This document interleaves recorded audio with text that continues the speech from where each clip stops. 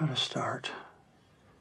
Well, it's just writing. I mean, here's something important to remember about dialogue. Every word matters. No, it doesn't. They're vital. I want to go to this place that I think it needs to go to. The only thing that counts is what you see on the screen. I will write like 4 or 5, 6 hours a day. And it will be a voice made of ink and rage. Okay, I'm really glad you asked me that question. Welcome to episode 371, where I spoke with Kim Hudson, screenwriter and author of the screenwriting book, The Virgin's Promise. In this interview, we talked about her original work, looking into herself and reading Julia Cameron, Doing the Artist's Way, and The Morning Pages, and how she kind of discovered some of these things within herself, and that led her to film school, where she learned about the hero's journey and eventually The Virgin's Promise. So this book is about demystifying the complexities of archetypes and clearly outlines the steps of a virgin's journey to realize her dream. Audiences need to see more than brave, self-sacrificing heroes. We go into great detail about this book, how you can apply it to your writing, how it does weave in and out of the hero's journey from Joseph Campbell and Chris Vogler, and what you can learn to change your screenplays and alter the way you view movies in terms of The Virgin's Promise. I started out as a geologist, and so then I was a field geologist, and then I became a land claim negotiator. All of it very masculine, very linear, I would say. And then I had children, and I suddenly thought, what do I authentically want? It was the 70s, and we were all women. We're all trying to prove we could do everything that men could do. But that kind of all changed once I had a child. So I did that Julia Cameron, The Artist's Way. Mm-hmm. And I was just so diligent. I did everything. I did it twice, actually, all 12 weeks.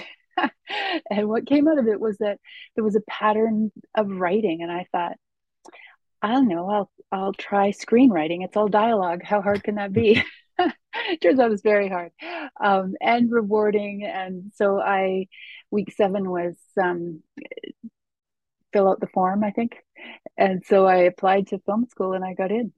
So the Artist's Way, did you see that as more transformational, or do you still do some of those habits you still do? I think she does the morning pages. Do you do any of those aspects still today? I always turn to the morning pages when I need to reconnect, get back to it's like magic. Something happens when I just let that pen move for a while. So I do it then, but I can't say I've been really diligent over the years.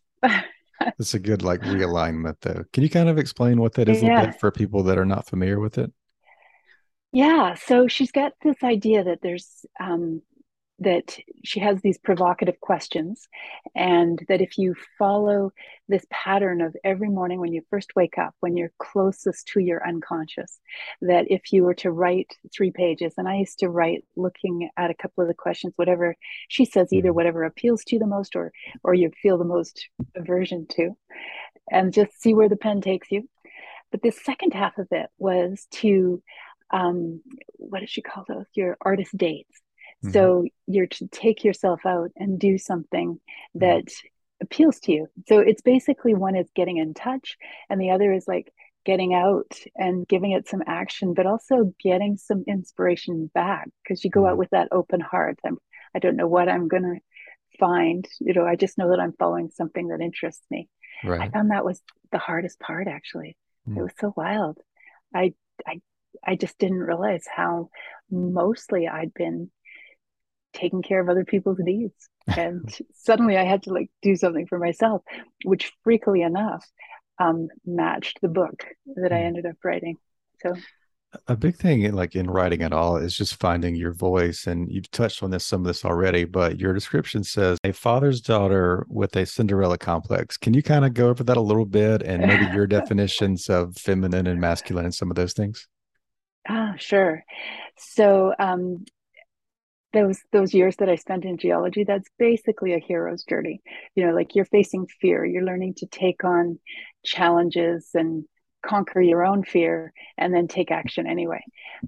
So that was that was my understanding of what life was supposed to be.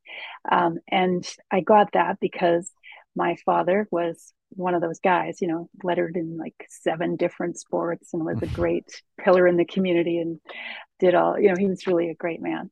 And I just always wanted to be just like him, like do great things and to get his attention, I'm afraid.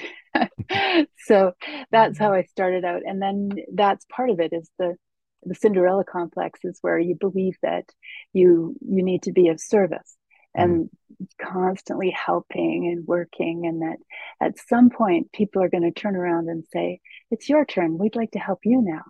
And of course it doesn't happen. They just love the fact that you're constantly helpful. And that's part of the journey, is you have to awaken for yourself that you have to know that you're intrinsically worthy of being the center of your own life. So what was your first couple of years like, getting into writing screenplays and eventually kind of writing books about screenplays as well? What were those first years like for you? Well, I was in film school, like when I got in, and the very first day they brought all the people in the film school, like directors, actors, writers, all of us were there. And they brought in a psychologist who talked about Joseph Campbell and The Hero's Way. And for me, it was like, I just had this sense of resonance. Like I could feel it almost like sparks running through my fingers, of this was the coolest thing I'd ever heard. And I could recognize it. I could feel that journey, and I could recognize it in so many films. And then not half a beat later, they said, all story from all time is the hero's journey. And I was like, wait a minute, that can't be right. So it was in that moment that actually I sort of, I completed a screenplay, but I kind of pivoted away from that, became really passionate about what was this thing, archetypes, and how could I figure out another pattern, something that's not a hero's journey. And I would say that a heroine's journey is basically a woman doing a hero's journey. It's not the same as a virgin story, which is to know your value just for being yourself. That's what the feminine, it's an inward journey, and it's a journey that's guided by love as opposed to fear, which is what's directing a hero's journey. And it's this lovely balance. I think all of us in life need to be able to both conquer our fear and take action, like be brave, but also to know how to turn inward and know what's authentic about us and how we're going to bring that into life.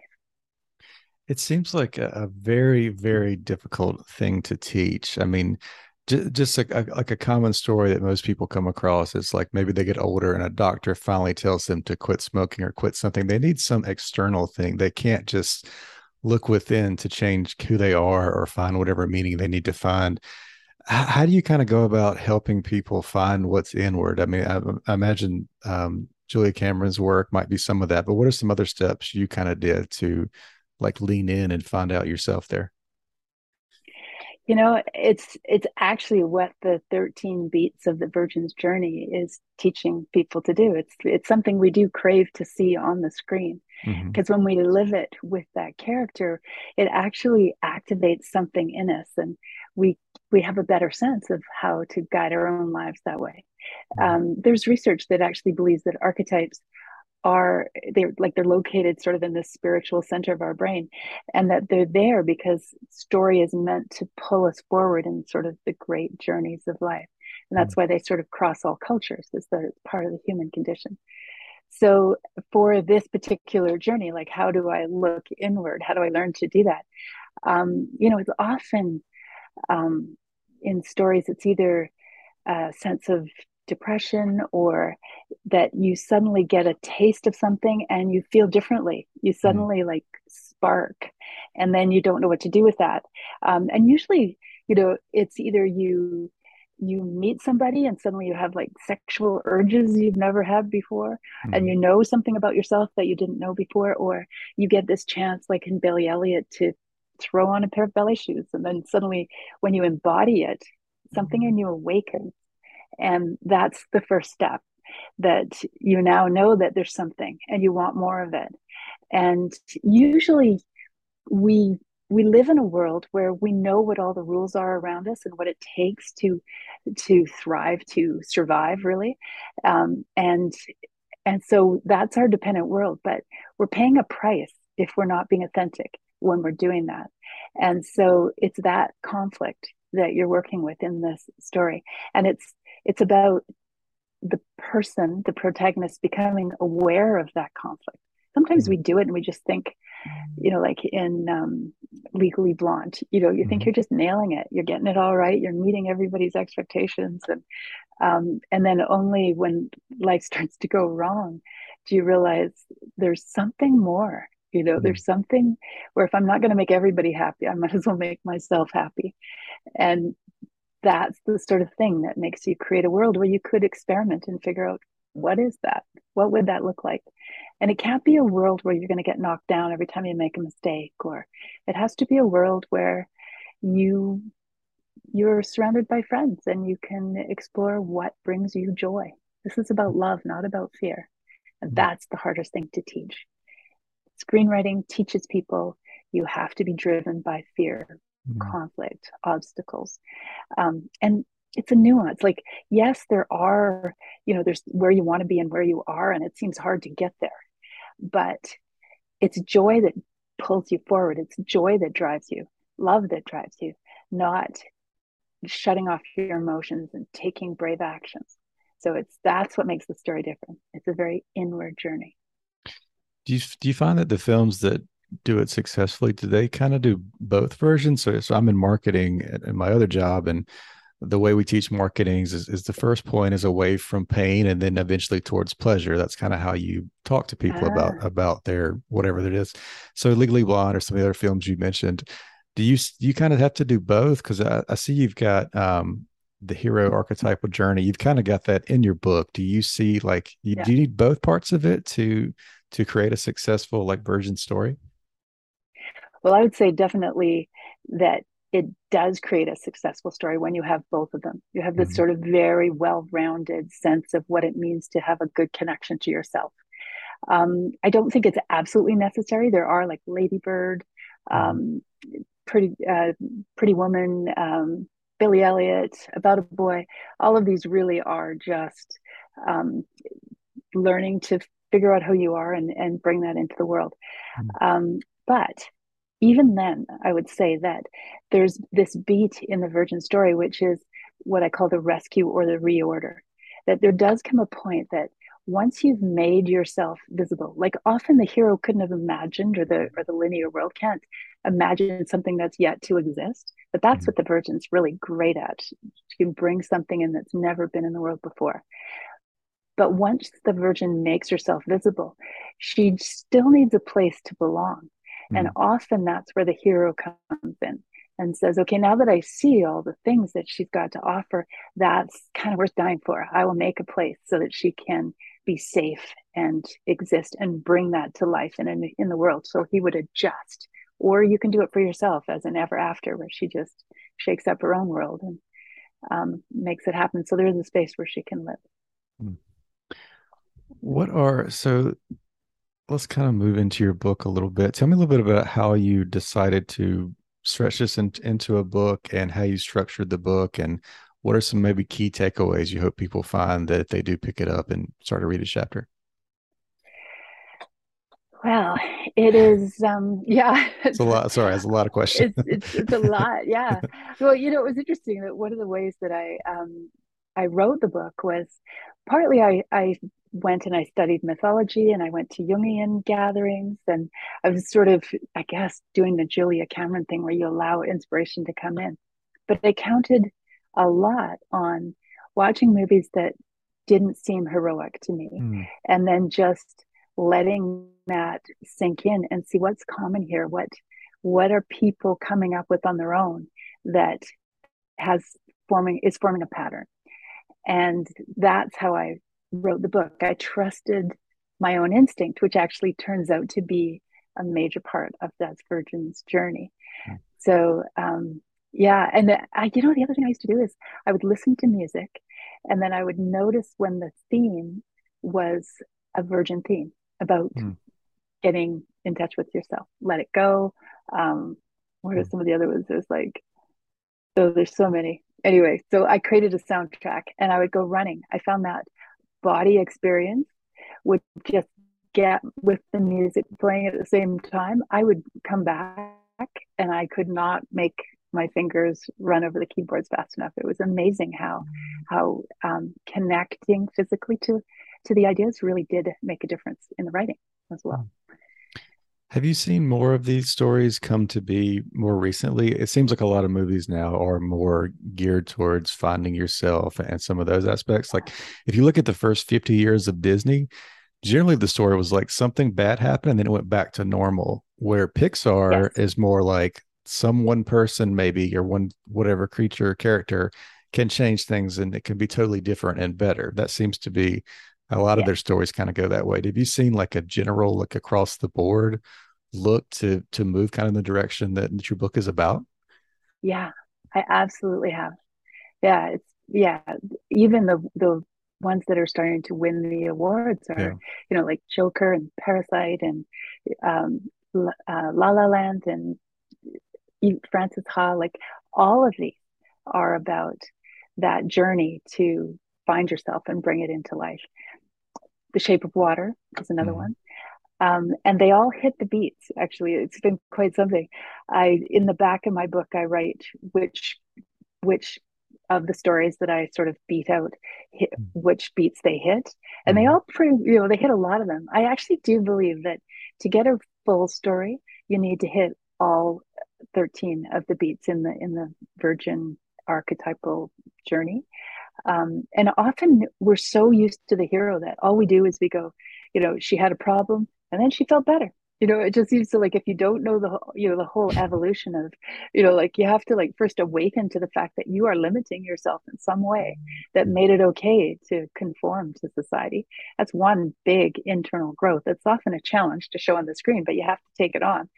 And then the second is that just letting go of what's limiting to you is not the same as choosing to believe in yourself and try and make a life with something that you believe in. So those are two very separate beats that make a story much more interesting on screen.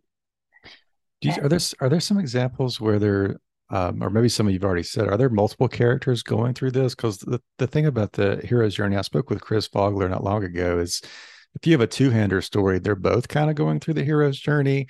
It almost has to go in a very linear process. With like the Virgin stories, I assume it can maybe be mixed up more, or is it more of a linear process as well? And then can, like, multiple characters, are they all experiencing some version of it?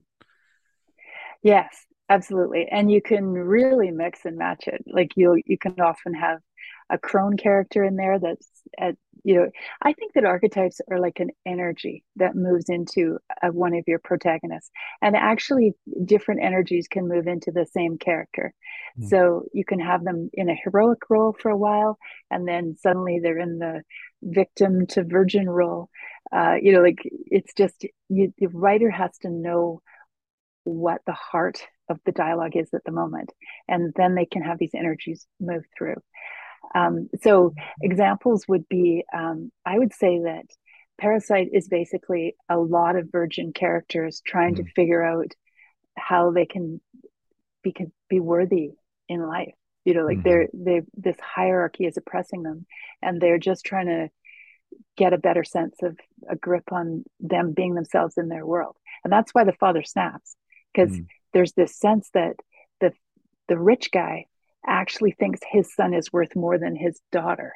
The rich guy's son and so it's just more than he can bear. It's like this total shattering of this idea that you could get along in that system. So that one's fascinating. Joker is another one that he's not trying to save anybody. He even says that on the talk show. He's just trying to be himself, and this is what's coming out. Frozen is a children's cartoon, but you mentioned Pixar, like they are all over this now. Kids have such an appetite for this I want to be myself kind of story. And there they have two characters. Anna is a hero and Elsa is a virgin. And and apparently when they first wrote that, it really was Elsa was the evil force and Anna had to combat somehow. But then they were thinking about how she would actually feel when she exiled herself, and they gained a lot more empathy for her, and they completely changed the story so that she was a virgin at that point. And yeah, I just think that story is very, very well written. How do you kind of logistically advise for writers to go through some of these? So when I spoke with Vogler again, I could see people getting too obsessed with hitting all the beats of the hero's journey and not letting the characters move and some of those things. Do you look at it more as like, know the rules as best you can before you go in, and then whenever you kind of hit those spots, you can look back to them as a reference? Or how do you kind of see, the writing process, the creative process? How do you kind of see the mixture of all these things? I tell people that you have to start, you can't write a story about somebody's authentic journey without starting with something that you have really strong feelings of relating to. So I suggest that people really just write out, like try and as a treatment or as moments, little bits of dialogue, like get a sense of what it is you want to talk about. And then it can be useful to go back to the structure or introduce yourself to the virgin structure at that moment and see if you happen to hit on some of the pieces. The next thing is to find out places where you're stuck and see if any of those beats loosen, like suddenly energize you to write again. I find it's a useful tool. It's not a formula. So the other thing is that it is completely nonlinear, and this is something that I discovered after I wrote the book. It's you can start with any beat, actually any of the beats, and make that the opening of your movie, even when it's in a straight timeline. Like there's the last beat is that the kingdom is brighter, that because the virgin has brought herself to life, then there's a new talent or there's unconditional love or one of those things. So think of the movie The Wife. At the opening of the movie, the kingdom is brighter. The talent, sorry if the spoiler, but the talent of her has changed the writing world, and they're celebrating that. And yet she hasn't done her journey. Like she started with the accolades, and she has to grow into the fact that that's her, that there is room in the world for her. And so you really can write those stories with the beats in any order, and that is exceptionally freeing. It's also circular. Like if you want to make a point, you can go and make the same emotional resonance, like the same beat, but just with different circumstances. You're making the same point, but it's with a different set of like scenes, so that it's coming at your character from many sides, and eventually they sort of put these things together and awaken to what their real potential is, and that they could bring it to life. Are there any other exercises you do in the book for those that are maybe they're not even quite ready for the first stage of writing, like to kind of research or just to view movies in a new lens to a degree? Like, are there any things you do like that to advise them to read screenplays and some of those things? Yes. And I do suggest that people watch a movie and then beat it out, watch it twice. And I usually just sit with the virgin beats in front of me and then just try and notice the scene and go, which one of these might that be? And you do train your mind. It's like a muscle. You activate it. In that moment when I said in film school where I got those chills that would go right down my arm, the more you sort of validate that and notice it, the more powerful it becomes, and you actually get archetypally really strong. You can really start to notice these key moments all over the place in music and commercials, and like you said, with your marketing work. Would all of these stories be triumphant? Is it possible? Like there's, I forget who it is. It's one of the philosophers. Like if the character changes, is considered a comedy. If they don't change, is considered a tragedy. Are all the virgin stories, or are there examples where they almost get it? They do several of the beats, but for whatever reason, they can't change. Do you think about those things as well? Yeah, Yeah, and those are like the most devastating stories. Um, Requiem for a Dream, Mhm. Black Swan. They're just absolutely devastating, because love is about all forms of connection, and sometimes it's about reconnection, but it can also be about disconnection. And instead of like a, connecting to your true self and the values that you love and what's meaningful to you and bringing that into life, it can go the other way, where you sink into depression, you become farther and farther from your intrinsic worth, and right down to suicide. That would be like virgin suicide. Mhm.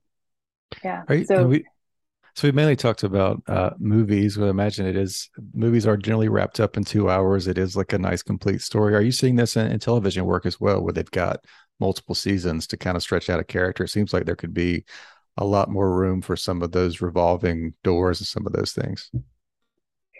yes, boy, when I after Parasite, I actually got really curious. I remember the guy accepting his award and said, I'm so, thank you. And I'm surprised because this is what Korean film is like. And I thought this is one of the most archetypal movies I've seen in a long time.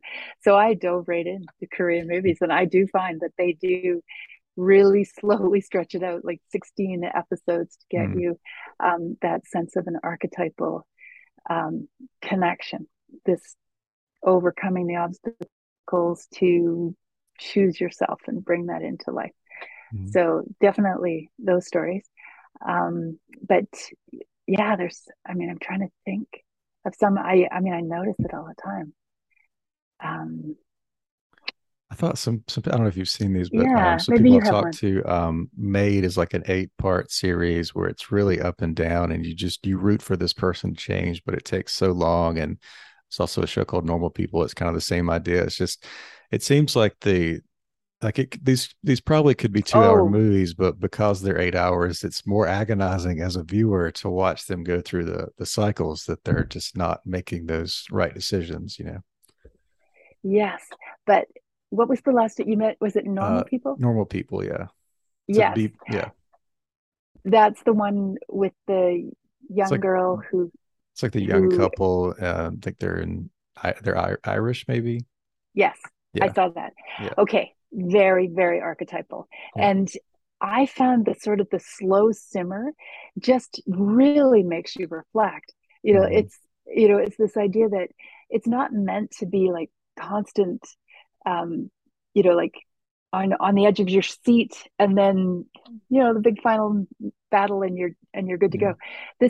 This is where you get a bit, and then you go on about your day, and it sinks in, and then you go back for your next bite. yeah. And I think that story, learning about, well, the parallels between our sexuality and our sense of self. It was Hmm. beautiful display of how that happens. But also it wasn't so he trained her to be a different way. It was like, how do I work with this? How do I, and that is more loving. Like, it's not to train people to be like us. It's to try and see into the window of another person, and how you can support them in being all that they want to be. So to see the goodness in a person. Hey, thanks for tuning in to the show. So many great lessons on screenwriting and air. If you're looking for some more information, though, some more about the craft of writing for television, we have a new course called Script Mastermind, where we have 21 of our proven experts telling you how to write for television, how to write a screenplay, how to break in, things like that. This includes Joseph Gordon-Levitt, Judd Apatow, also the writers of shows like Handmaid's Tale, Mosquito Coast, Hunters, Solar Opposites, Resident Alien, WandaVision. The list goes on and on. Check that out. You can get this all right now for $1 at scriptmastermind.com/television. That is the television screenwriting masterclass. It is at scriptmastermind.com/television. We'll see you next time with a new episode.